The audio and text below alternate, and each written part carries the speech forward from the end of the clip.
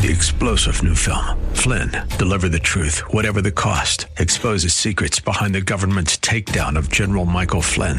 Flynn knew what the intel world had been up to. He ordered the first audit of the use of contractors. This set off alarm bells. He told the truth. He was the most dangerous person for Donald Trump to hire. They had to get rid of Flynn.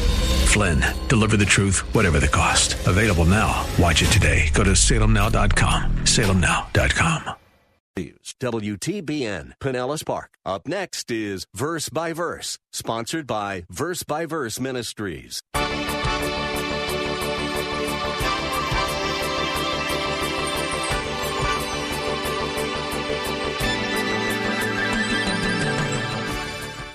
Now, this morning, we have got to deal with doctrine.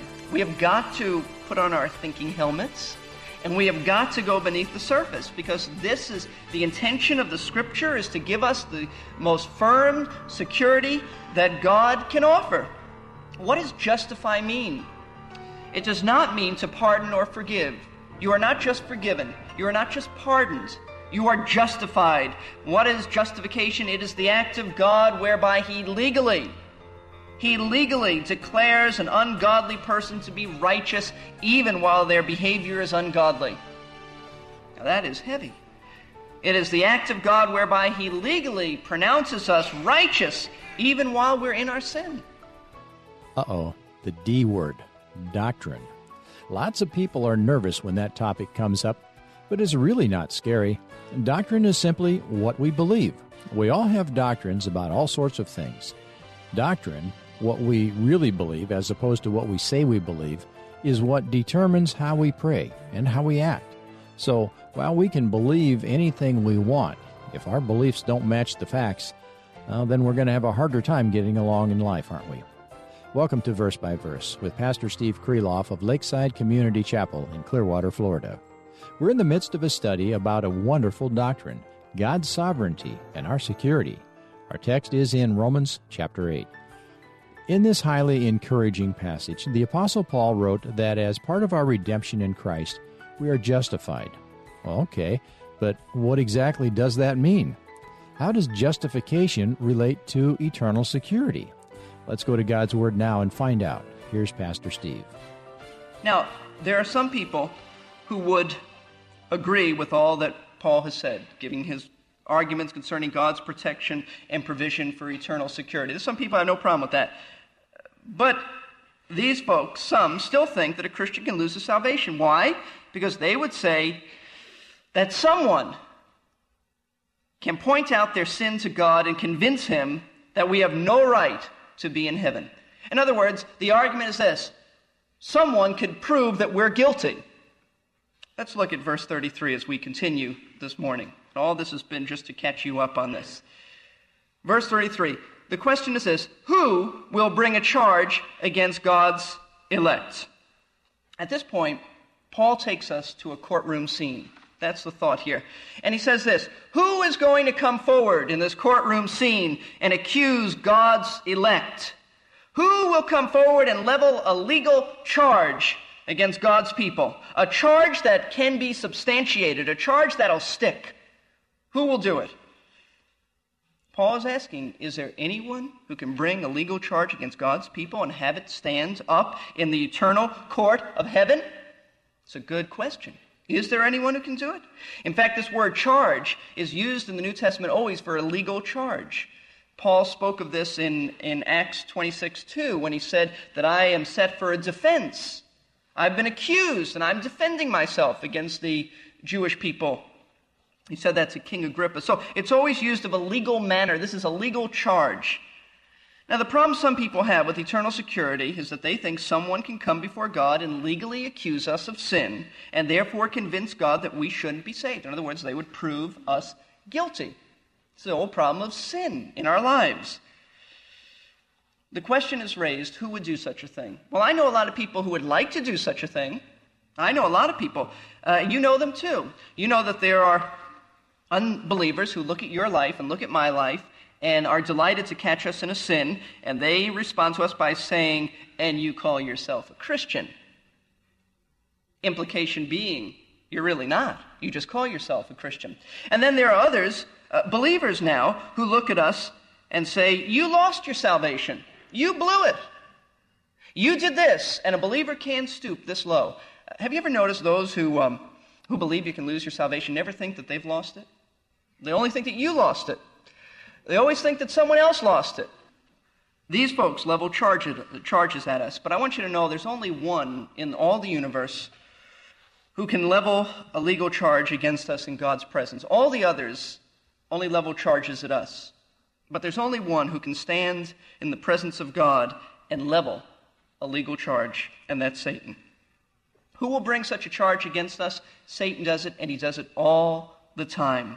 In Revelation 12:10, why don't you turn there, Revelation 12:10. He is defined by the Spirit of God as this. John says, and I heard a loud voice in heaven saying, now the salvation and the power and the kingdom of our God and authority of his Christ have come. For the accuser of the brethren has been thrown down, who accuses them before our God when? Day and night. Satan isn't just running around the world causing problems for us. I mean, he does that too with his host of demonic forces.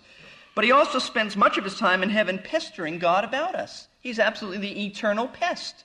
He's always bothering God. Satan points his finger at us, and he shouts to God, that person has no right to be in heaven. Look at his sin. Look at her sin. Certainly you can't let a person who does those things in your heaven. You see, all of a sudden he becomes real spiritual. He becomes concerned about righteousness. Do you realize that Satan continually levels a charge against you? You think you're just minding your business, going on in your life. Satan is the prosecuting attorney of the ages. And he's determined to prove your sin makes you unfit for heaven. And he will not give up until God deals with him. This is a pattern in Scripture. In the book of Job, Dr. Lehman Strauss, when he was here, dealt with that. But in Job, I just want to remind you of that. In Job chapter 1, verse 1, there was a man in the land of Uz whose name was Job. And that man was blameless, upright, fearing God, and turning away from evil. Godly man, righteous man, believer in the Lord God. In verse 7, the Bible says, and the Lord said to Satan, from where do you come? And Satan answered the Lord and said, from roaming about on the earth and walking around on it. He says in verse 8, and the Lord said to Satan, have you considered my servant Job? For there is no one like him on the earth, a blameless and upright man, fearing God and turning away from evil. Had Satan considered him, he had observed him. He'd become a student. Do you realize that Satan knows more about you than you know yourself? He watches you. He observes you. He knows your moves. And Satan answered the Lord, does Job fear God for nothing? No, Job. What's he doing? He's indicting Job's motives. No, he's saying the man lacks integrity, God. Verse 10, hast thou not made a hedge about him and his house and all that he has on every side? Thou hast blessed the work of his hands, and his possessions have increased in the land. But put forth thy hand now and touch all that he has, and he'll curse you to your face. See, Satan is the accuser of the brethren. What's he doing? He's accusing Job of having no integrity. Sure, he honors you, God. Look what you've given him. Take it away and he'll curse you to your face. The accuser of the brethren. Not only did he accuse one of the most godly men in the Old Testament, but he accused the high priest. In Zechariah chapter 3, we read this. Zechariah is saying this. Then he showed me Joshua, not Joshua after Moses, but Joshua the high priest, standing before the angel of the Lord, and Satan standing at his right hand to accuse him.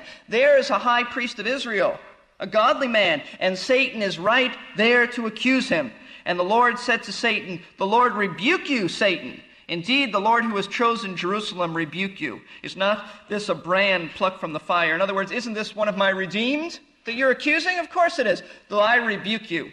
Verse 3, now Joshua was clothed with filthy garments and standing before the angel. What does that mean? Filthy garments are simply symbolic of sin. And Satan was there to say, God, look at his sin. How dare he stand before you? And the Lord said, I rebuke you.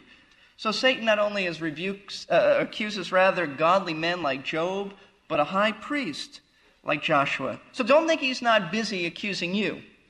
Don't think he's not after you. If he can accuse these people, and they're so godly, then he can accuse us. And he's got a lot to accuse us about, doesn't he? He really does. Pride, envy, jealousy, unforgiving spirit, covetousness, lust, spiritual apathy, all of these. And we can go on and on with a list of all these things. But the point is, can he prove it? Can Satan prove it? Sure, these things are in our life, but can the charge stick? Can the legal charge stick against us? Can the prosecuting attorney win his case? That's the point. Sure, we know there's sin in our life, but can he convince God to charge us with that sin? Well, let's look at verse 33 again. Who will bring a charge against God's elect? Obviously, it's Satan, the only one who can do it and will do it and does do it. But look what Paul says. God is the one who justifies. Or it could be a question, kind of an exclamation even. God, the one justifying? Who's going to charge? God is going to charge us? God's the one who justifies us. How can he charge us with sin? In other words, the point is this: is God going to listen to Satan's accusations against us and then turn around and charge us with being eternally guilty so that we have lost our salvation? And the answer is, of course not. How could you think such a thing? Because God is the one who has justified us. See, it's a moral impossibility for God to charge us with sin and condemn us. Why? Because God has already justified us. Now, this morning, we have got to deal with doctrine. We have got to put on our thinking helmets, and we have got to go beneath the surface, because this is the intention of the Scripture, is to give us the most firm security that God can offer. What does justify mean? It does not mean to pardon or forgive. You are not just forgiven. You are not just pardoned. You are justified. What is justification? It is the act of God whereby He legally declares an ungodly person to be righteous even while their behavior is ungodly. Now that is heavy. It is the act of God whereby He legally pronounces us righteous even while we're in our sin. Let's turn our Bibles to Romans chapter 3. To understand this, we need to go back in our study of Romans. Context. First 3 chapters of Romans, Paul is telling man he has a need for righteousness. He puts on trial the pagan and he says, you are declared guilty. He puts on trial the Jew and he says, you are declared guilty. Why? Because when the pagan had truth, he rejected it. When the Jew had the law, he rejected it. Man is a sinner. Mankind is lost. Mankind is in need of righteousness. That is his greatest need. The end of chapter 3, Paul begins to tell us that God has provided a righteousness, not according to the law, but a righteousness that's different. It doesn't come by the law, but it is revealed in the law. Verse 21, but now apart from the law, the righteousness of God has been manifested, being witnessed by the law and the prophets. The law and the prophets spoke about this. Verse 22, even the righteousness of God, how? Through faith in Jesus Christ. For all those who believe, for there is no distinction. It isn't just for Jew, it isn't just for Gentile, it's for all. Why? For all have sinned and fall short of the glory of God. It isn't just for one class of people, it's righteousness provided for all. Why? Because all need it. That's why. Now he says in verse 24, being justified as a gift by His grace through the redemption which is in Christ Jesus. Justification is a legal declaration. It does not matter how you feel. It does not matter whether you feel guilty or condemned. God has pronounced you righteous. Now, you may not always act righteous, but that's not the point here. The point here is that you are legally declared righteous. The record books of heaven, it says, under your name or on top of your name, righteous. Whether you believe that or not, it's there. Why did He declare us righteous? Is it because we're so good? Because we're so nice? No. It says in verse 24, being justified as a gift. As a gift. You know what this word gift means? Literally, it means without a cause. Undeserving. In fact, it's the same word used in John 15:25 when Jesus said to His disciples, the world hates me without a cause. Without a cause. In other words, what He's saying is, that there's nothing in me, there's no evil in me which should deserve hatred. He's saying, I didn't deserve to be hated. I don't deserve to be hated because there's nothing evil in me to hate. So we don't deserve to be given righteousness. That's all. It means it's a gift. It's without being deserved. But how can God do this?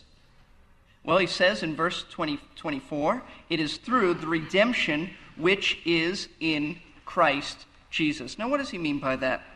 Redemption.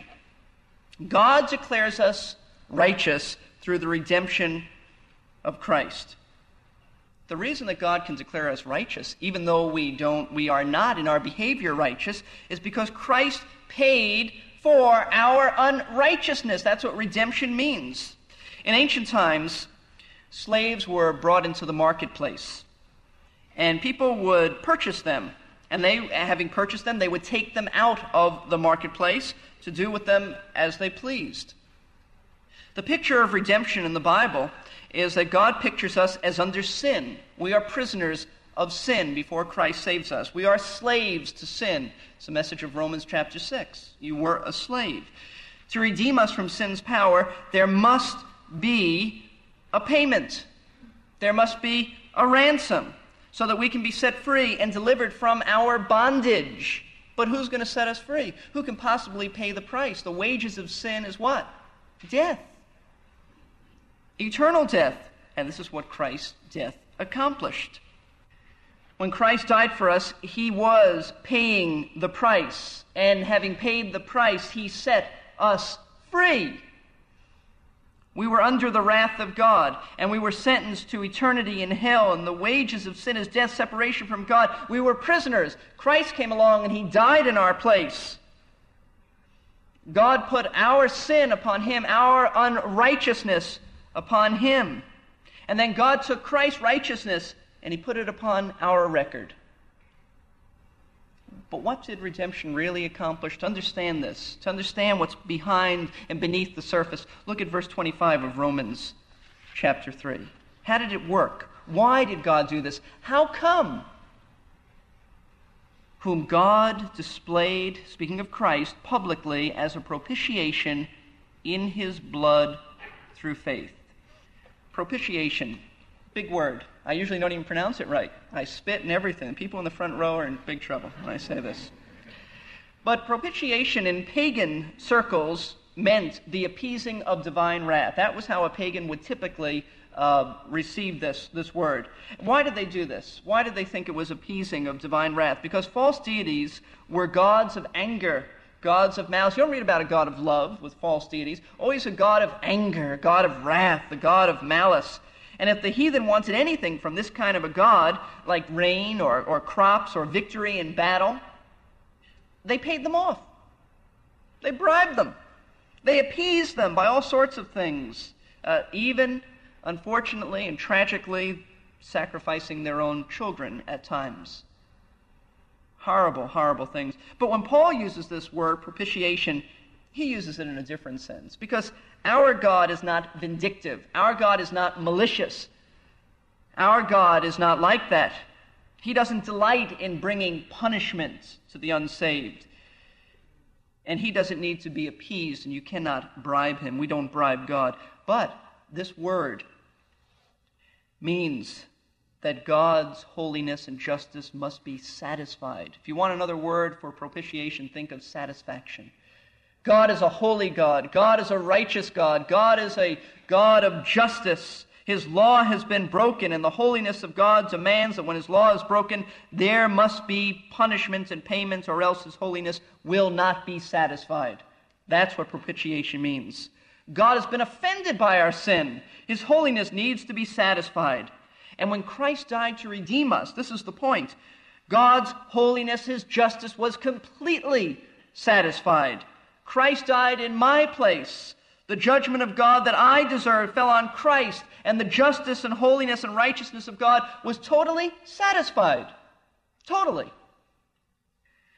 Now that it was his justice satisfied, he's able to reach out in love and mercy and grace and to provide us with his gift of righteousness. He couldn't do it before. He couldn't reach out in love, giving man righteousness while his holiness wasn't satisfied. God would then be compromising.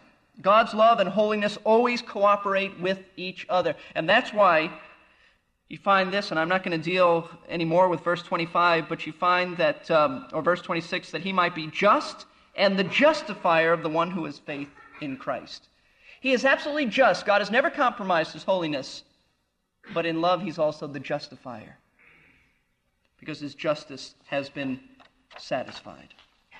Back to Romans chapter 8.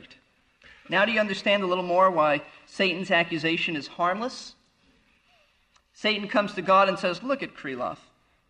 Look at that guy. What a sinner. He shouldn't be one of your children. He is so sinful. It's just embarrassing. It really is. And I charge him with being guilty. And then he lists all of these sins that he can find. And you know what?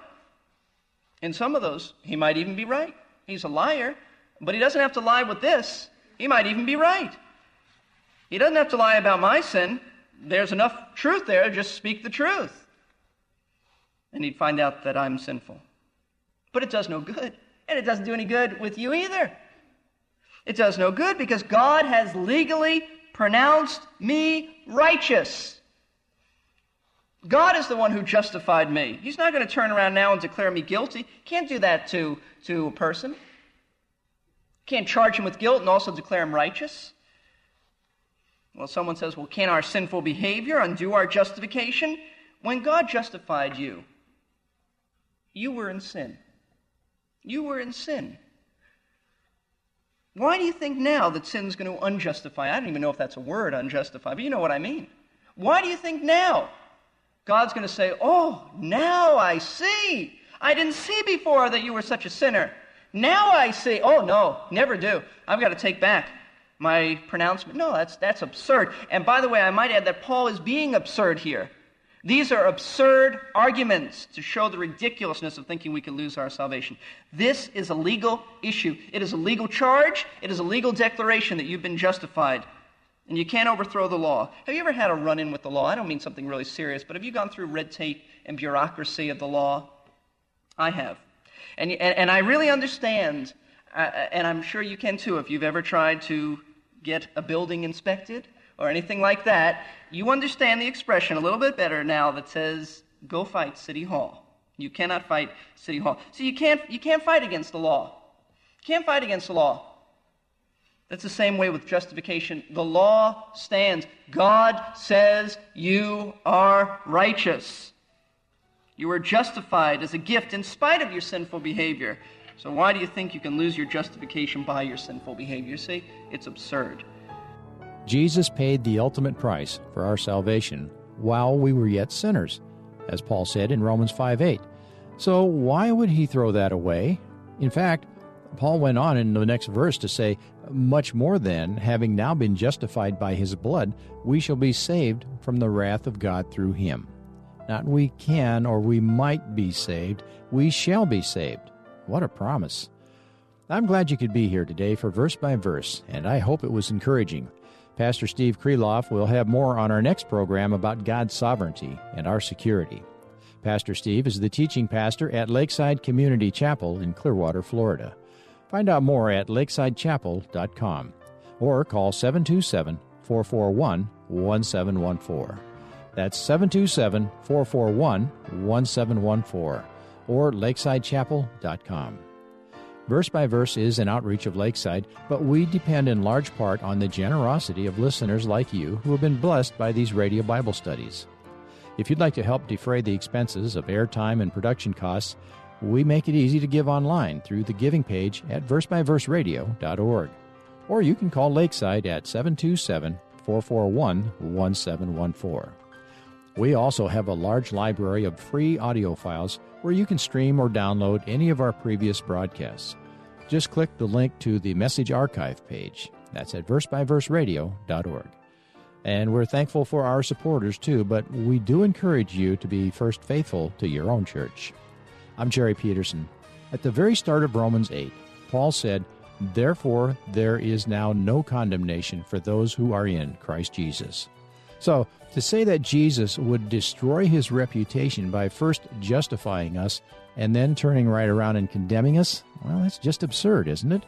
On our next Verse by Verse, Pastor Steve will show from Scripture that no one, not even Jesus himself, will ever undo our salvation.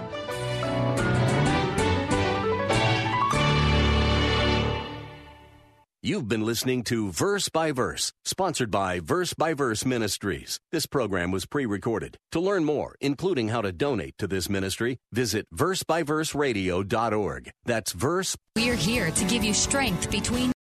3-star General Michael J. Flynn, head of the Pentagon Intelligence Agency, knew all the government's dirty secrets. He was one of the most respected generals in the military. Flynn knew what the intel world had been up to. He understood its funding. He ordered the first audit of the use of contractors. This set off alarm bells.